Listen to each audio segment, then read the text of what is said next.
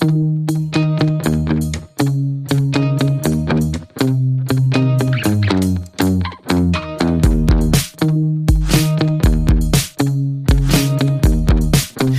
listening to The Andres Segovia Show.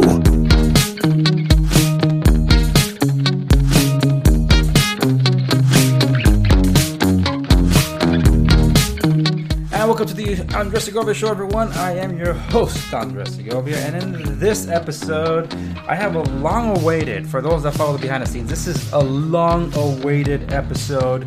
I have tried to post it before, but every time I try recording it, I get triggered. This is not an off-the-record thing. This is something that I can speak. I can feel free speaking publicly. It doesn't have to be reserved just for the off-the-record members. But believe me, this has been a long time coming for a lot of people that have been asking. So before I get into it, I just want to say that this is October. I don't celebrate Halloween for personal and religious reasons. But like any other person, I like telling some uncomfortable stories, scary stories, horror stories, suspense stories. You know, I enjoy those things. I like hearing some of them. I like telling some of them. You know, something that are true, something that are based on truth. You know, it's okay to feel all the emotional ranges in the human spectrum. It's okay. So I figured this is the season most people are more comfortable listening to ghost stories. Or scary stories. It's not going to be a ghost story. That's why I'm alluding to that. Because I don't know what is it with some people, including some of the Christmas music. Some people will be sitting around the campfires telling ghost stories. I'm like, really?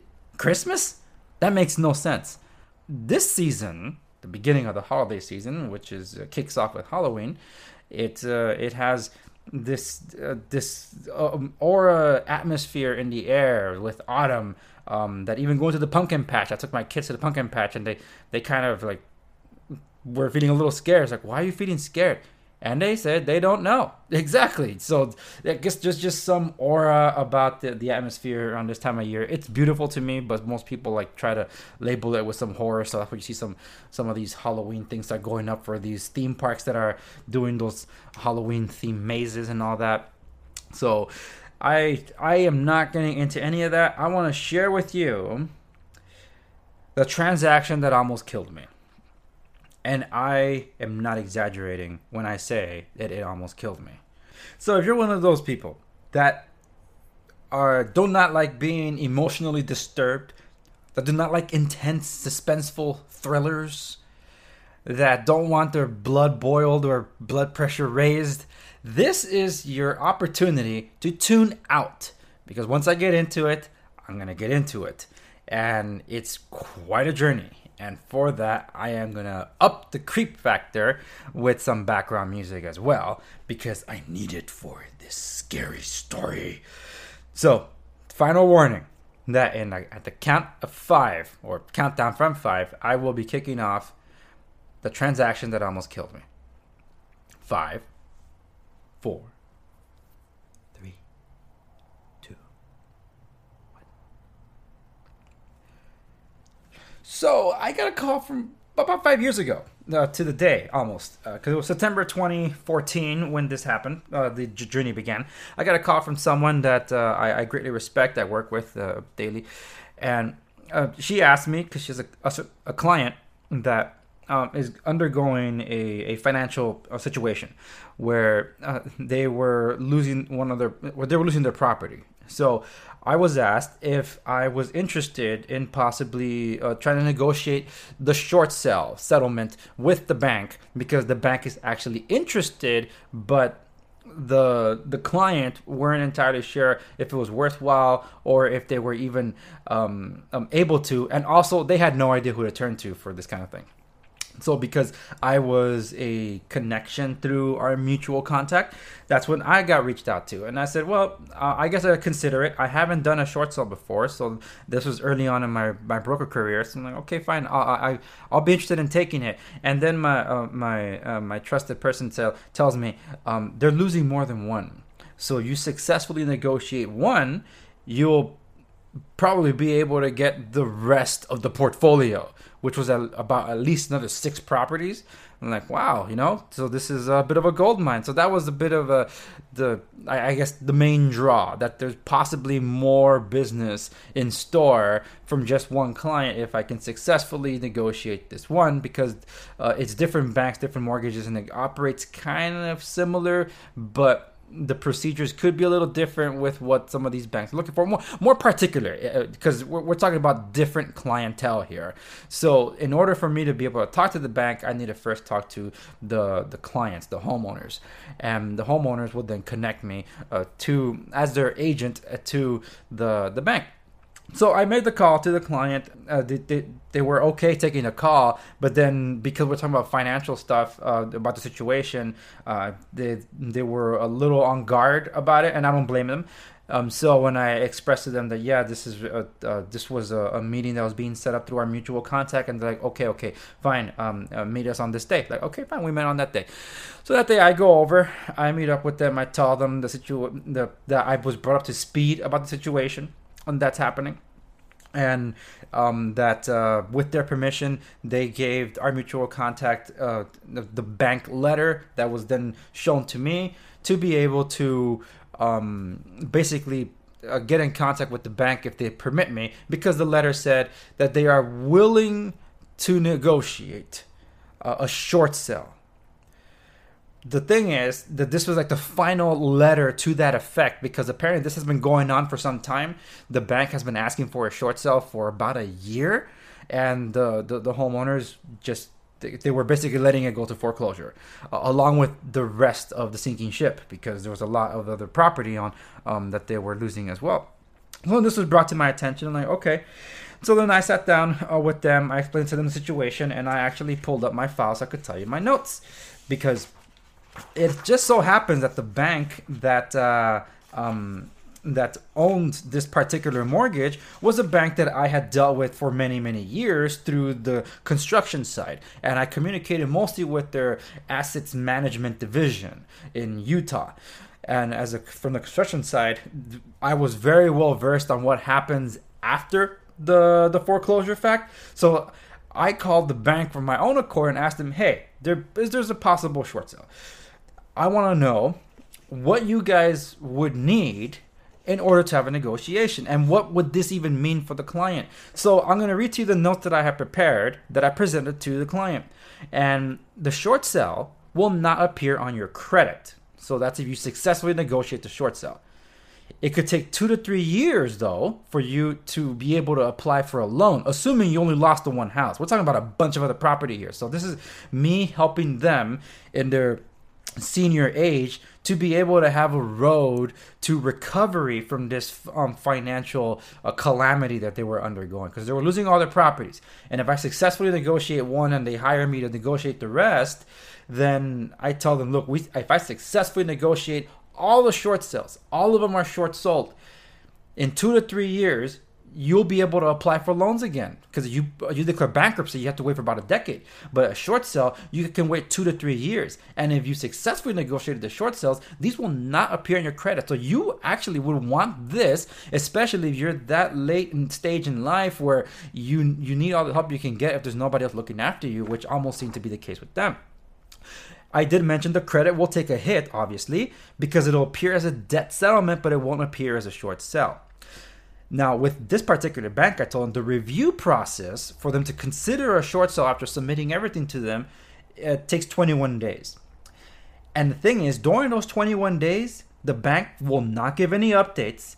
And if anyone calls in to request an update during that time, it actually hurts the progress. Yeah, believe that. Now, when it comes to a short sale, there is no cash out to the client who's selling the house, because it's a debt settlement. All of it goes to the bank.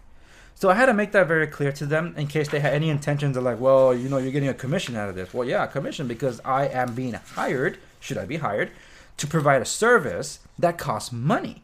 And there's a lot of things that need to get involved with this. So after I explained this to them and went over a few other things, the client said, okay, it won't hurt to give it a shot. So, okay, let's give it a shot. They signed over the the listing agreement, a short sale listing agreement to me, and me being able to represent them so I could communicate with the bank so I could get the ball rolling. And I told them, look, in my situation, I have a leg up to get the bank to the table faster because I have a construction background.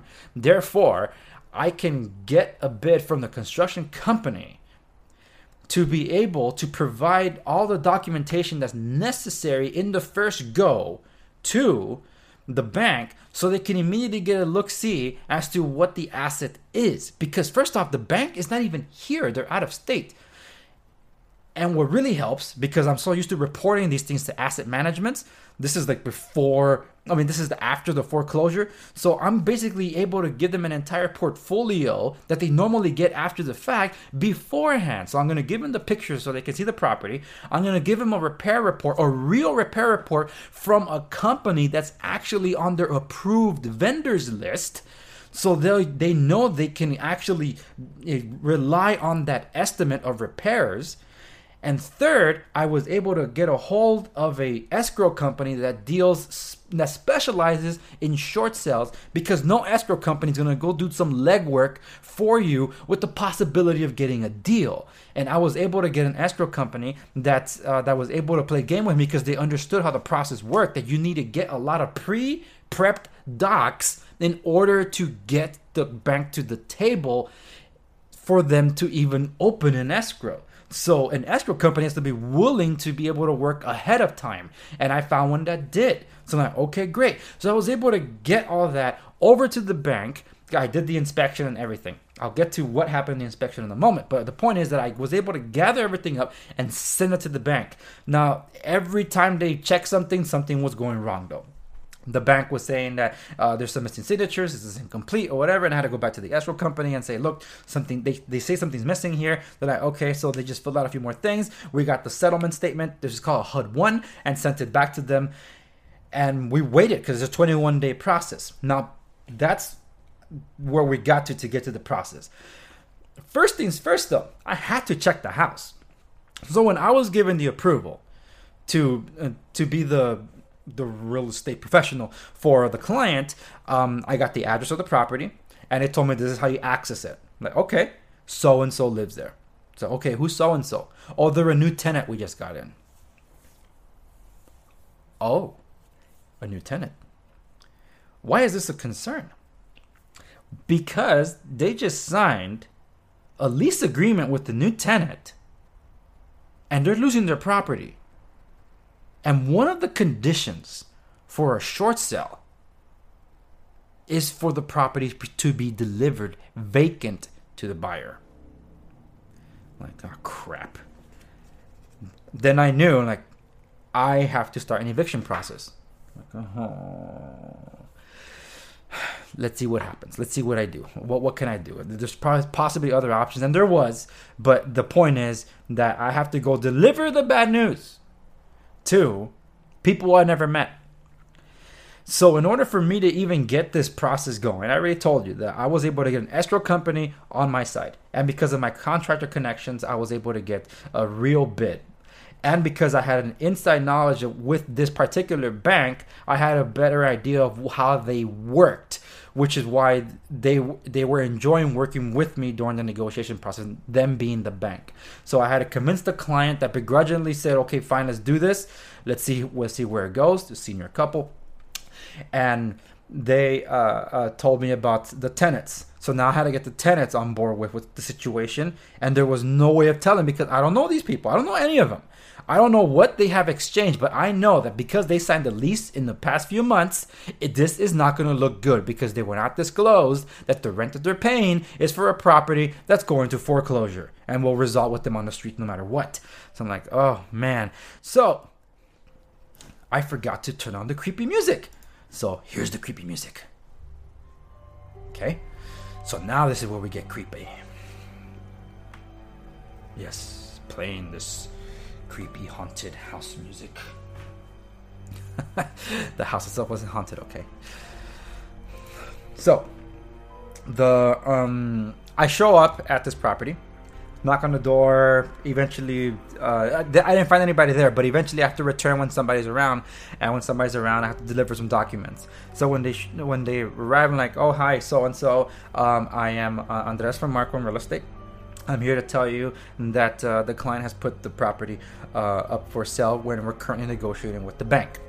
And the reason we're negotiating with the bank is because this notice is to inform you that this property is going into foreclosure, and I am beginning short sale negotiations with the bank to be able to stop that process so we can sell it. So in essence, we're racing against the clock here. And they looked at me with these eyes, just look in their eyes. This nice couple that had 3 children. Remember, this is September when I got the call about this. I start the proceedings in early October. They had already set up their Thanksgiving things. They were skipping Halloween altogether and setting up Thanksgiving. I'm like, my goodness, this is bad. And there were high emotions, and they told me they have no reason to cooperate. And I told them, yes, I understand. And of course, being contracted by the seller, they obviously have reason to believe that it's my fiduciary duty to the seller, and that therefore I have zero interest in the tenants, which isn't true, because especially as a property an investor in real estate income property. I'm already getting triggered. In real estate investment company income property, I deal with tenants all the time, including when I manage my family estate as well.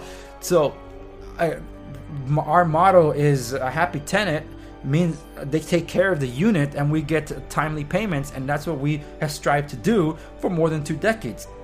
So I understand that part. So I understood the plight of the tenants in this case. So I asked them, look, is it okay? Can I sit down with you and explain to you your options in the situation? So then we sat down. They told me we're not going to pay the rent anymore, or this and that. And I told them I understand your emotional state and whatever. What you decide to do between you and the owner is between the two of you. The situation we're faced with now is out of the control of the owner. This is the bank, the true owner of this property, because the client used a bank loan to pay for this property. Therefore, they don't have the say when it comes to the sale, but they are the vessel in which the bank can liquidate the property. So I am here to tell you what the bank is prepared to do for you in this situation, because one of the conditions required is that you vacate the premises. And of course, we're not going to vacate the premises. We've got into this lease and whatever, but we're not going to pay our rent and this and that. You know, that's all. Again, whatever you decide to do between you and the property owner is between both of you. I'm here to tell you what the bank is prepared to offer you. We have they have an offer called Cash for Keys, that if they get your cooperation and you vacate the premises prior to the sale, they will pay you X amount of dollars for your exit. But that money cannot be exchanged until escrow closes. And that means you'd have to leave before the escrow closes. They're like, holy smokes, how do we know it's going to close? And I told them, you don't. I'm just being straight up with you. You don't. That's the reality of things, because different factors can weigh in as to what can happen to an escrow transaction. And I can't tell you here that I guarantee you that escrow is going to sell. I mean, escrow is going to close, because I can't speak for the cooperation of all parties. Because if only one party doesn't do their job, we won't be able to close escrow.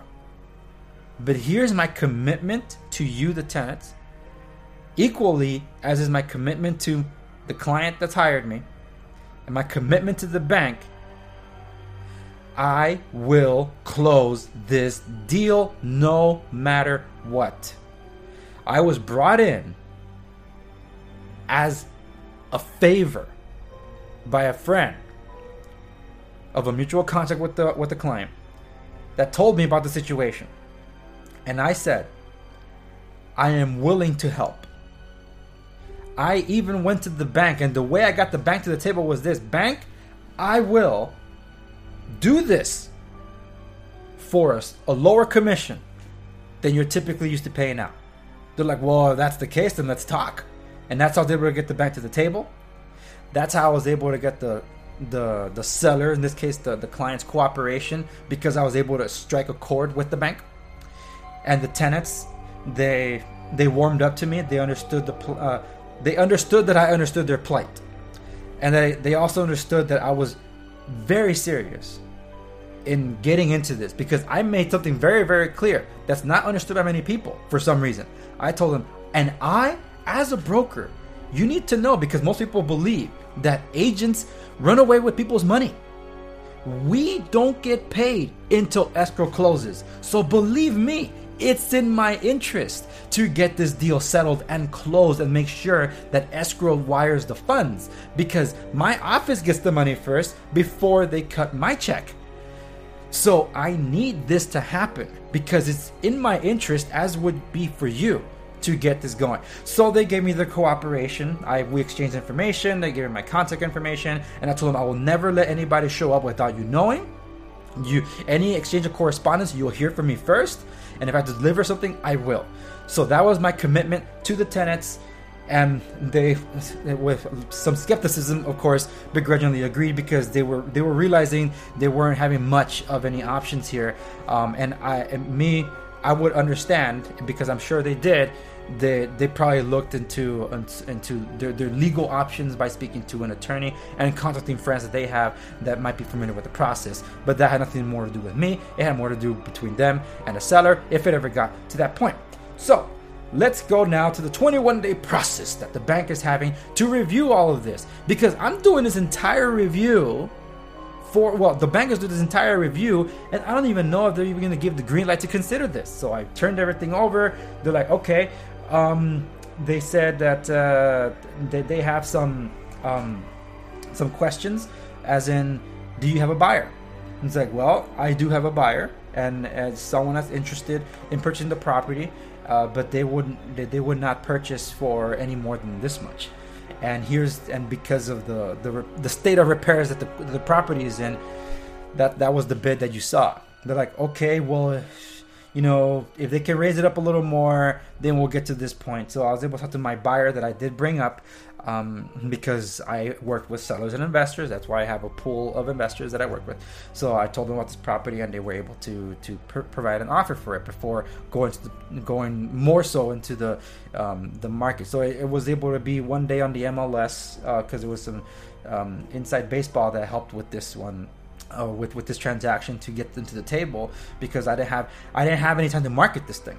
So my buyer ends up backing out from the process when the bank demands more. So I told them, okay, let me shop it around. Is it okay if I have time to shop it around? They're like, yeah, go ahead, but you don't have much time. You have like 5 days. I'm like, oh my goodness. Well, let me see if I can find a buyer. And sure enough, I was getting calls from the first day. Like the first day that was on the MLS, I already had my buyer. But then some other ones were coming in. They were coming in a little lower. So that's why my buyer was still the better option. So it's not like I wasn't trying to look after the interest of the bank, okay? Because I want to disclose first and foremost that my interest was in getting the bank and the sellers to come to an agreement to be able to proceed with the sale. And my buyer was very serious and was making a serious offer for the property. I wasn't trying to secure a low ball for my investor, but I was trying to secure a deal for them in a sense that they had a shot at getting a property for less than normally would be the case if it was a fixed up property, because this was it's a property that needed some upgrades. But with the situation being that the bank was not entirely happy with the offer, being a little lower than they wanted, that's when they said that they wanted to see even more bids. So my buyer backed out of that one. More people were contacting me through the MLS, but they were offering less than my buyer. So again, I was presenting the better offer to the bank. So I was looking after their interest. So when I went back to the people that had previously wanted to submit an offer and they were coming in low, I told them, look, I already had a buyer. and they had negotiated around this price, and the bank rejected it. So if you want a shot at that, you need to come in a little higher than that. And I countered offered of those other offers, and they came back with, one of them came back with the highest offer, all cash. And that's what the bank wanted to hear, that it was an all cash offer, and that they were offering a lot better than my original buyer was, which was good. So when this buyer contacted me, it was the buyer contacted me directly and said, we want you to represent us. Like, okay, so you think that's going to help you in this sense then? That's what the original contact. I told them, I already have a buyer. So when my buyer backed out, I told him, look, my buyer backed out. Do you have an agent to represent you for this thing? And they say, no, we'd rather you did. So I'm like, okay, I'm willing to represent you then. And then the bank liked it. But we kept going back and forth with the bank and escrow, because something kept saying that, look, something's missing. Like, what else is missing? And it was about like 20 something days into it where it looked like the short sale was going to fall through, because a glitch happened on their system. They're like, yeah, we're going to stop the short sale proceeding. We're going to proceed to foreclosure. I'm like, but why? Because something didn't turn up on the HUD-1. It's missing. You guys never provided it. Like, what do you mean you didn't provide it? I have an entire call log I've been keeping with you, bank, and this and that, and I spoke to so-and-so, and I have all the names, I have their ID numbers, and I have the dates and the times that I spoke with them. They're like, wow, you're very detailed. Yeah, I can't make all this stuff up. And I spoke to so-and-so in that department. They're like, oh, okay, let me look into this. And they looked into it, like, oh yeah, sorry, it is here. We're going to remove it off the list, off the thingy. We can proceed. Sorry about that. It was a mix-up in paperwork. Like, please don't let it happen again. Because that was a bit of a scare, that we had gotten 1 month into this deal to make things work out, and then that thing happened. So like, okay, we're going to proceed with our review process, and then we'll let you know if we need anything else. So like, okay, good. So with the bank eventually saying, yes, we'll accept this offer, we'll work with it, we'll go for it, you have permission to open escrow. I informed the buyers, like, look, buyer, they accepted the offer, there'll be no more countering here, so let's get escrow opened and let's proceed. So I contacted escrow and so let's get this going. And the escrow rep that I had been working with, she said, great, I have a very trusted title company that's going to help us in this situation, because in these situations with short sales, we need to be very careful with title. I understand. So within the first 3 days, it's, as you could tell, it's a very long story. So in the first 3 days, the preliminary title report comes back, and something pops up in the title report. They're like, hey, it looks like there's a second mortgage to this thing, not just one. It's like, okay, what does that mean? There's a second mortgage. Yeah, okay, yeah, but what does it mean? It's like, well, what it means is that the current mortgage holder is the one you're negotiating with. But there is a second mortgage holder that has rights to this property that doesn't know about this proceedings, and they must be let known beforehand about the situation, because they'll have to get involved in title in order for us to be able to clear title to then be able to sell it. It's like, okay, this was the clock that was starting as of that day, and I said, okay, I'll look into it. I'll find out if they know anything. I'll talk to the client. So like, okay, I want to go talk to the client. It's like, hey, client, we got the preliminary title report back, and just something popped up. Do you have a second mortgage on this property? They're like, not to our knowledge. My goodness, what could it have been? They don't remember. And apparently that second mortgage was like over 10 years old. So whatever it was, they don't even remember. They don't remember if they ever paid it off, because they don't remember any collections on it. So it's like there was just really nothing there. And like, okay, I looked at the bank didn't exist anymore. So I contacted escrow and title, and I told them about the situation. They're like, okay, we'll just leave it alone. And the escrow told me, yeah, it's going to be scratched off, so we won't have to worry about it. Like, okay, that's fine, because that's what supposedly the title rep had told the escrow officer. And I'm only conveying information here, people. I'm not saying this is what people should be doing. I'm just telling you what they told me. So I didn't think much any more of it, and just dealt with the transaction side of things with the buyer, seller, and the tenant. Then one day I get a call from the tenants. This is late October, nearing Halloween. So I got a call from the tenants, and they told me, how could you do this to us? This is not what we agreed upon. I'm like, I'm sorry. What are you talking about? They're like, you sent us a letter. I said, I didn't send you any letter. It's like, yeah, we received a letter that's demanding payment for the rent. I'm like, demanding payment for the rent? Oh, does it have the client's name on it? It's like, yeah, it has the client's name on it. It's like, okay, that has nothing to do with me though. Did you guys stop paying the rent? Yeah, we stopped paying the rent because he's not paying the mortgage. It's like, okay, remember, that's between both of you.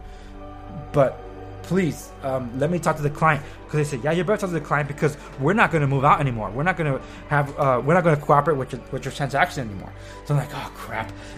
Let me just talk to the client, okay? Because I cannot lose their cooperation because they don't leave. I can't sell the property because the buyer's expecting the property to come in vacant per the agreement because the bank said they only sell if it's vacant. And the buyer has said they will not take it without being vacant. And I can't successfully negotiate a short sale if I don't have a buyer that will acquire the property. In this case, vacant. So I call up the client. I tell him, and I'm upset because like, did you send a demand letter to the tenant? He's like, yeah, I did. It's like, oh, come on. It's like, Andres, I'm suing them. It's like, oh my goodness, you're suing them. It's like, yes, Andres. I mean, they're being kicked out. When they're kicked out, they still owe me rent per the lease. It's like, well, technically he's right. So that's a lesson for you folks. A landlord still has the power to do that because you enter an agreement with him. You didn't enter an agreement with the bank. So back to the thing. And when he told me that, I'm like, oh my goodness, sir, do you understand that I'm losing the cooperation of the tenants? I might not be able to successfully negotiate this short sale if I don't have the cooperation.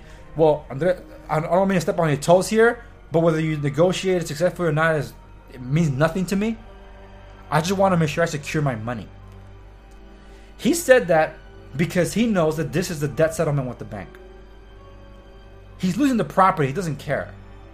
The bank is the one that cares about the money. I'm giving them a way out to be able to successfully negotiate a debt settlement that could help them get back on their feet 2 to 3 years from now. But instead of seeing that, they're looking at the now. That's my rental money. Once they leave, how am I going to get my money from them? I'm suing them to secure my funds. I want to get a judgment against them to make sure they pay me the rent that I'm owed.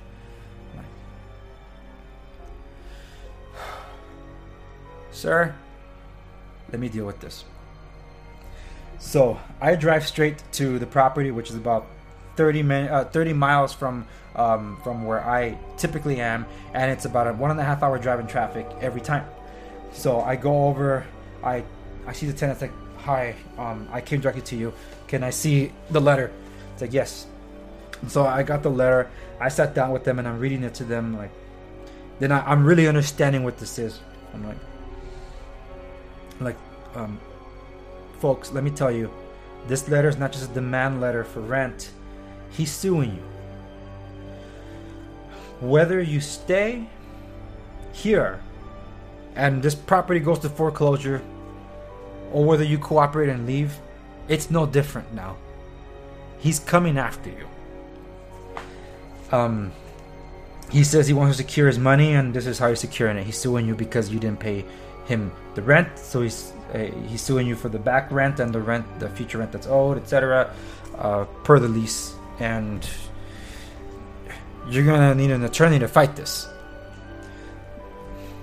And they didn't like hearing any of that, obviously. And I told them that, look, he's within his right. Just like you're in your right to understandably be emotionally disturbed and say you don't want to cooperate. If I were you, this is what I would do. I would cooperate with the transaction. What you do with the owners is, again, I don't want to take any sides in this because I understand your plight and I also understand them. And legally, I'm bound to be in their interest, but I also understand what's happening here with you.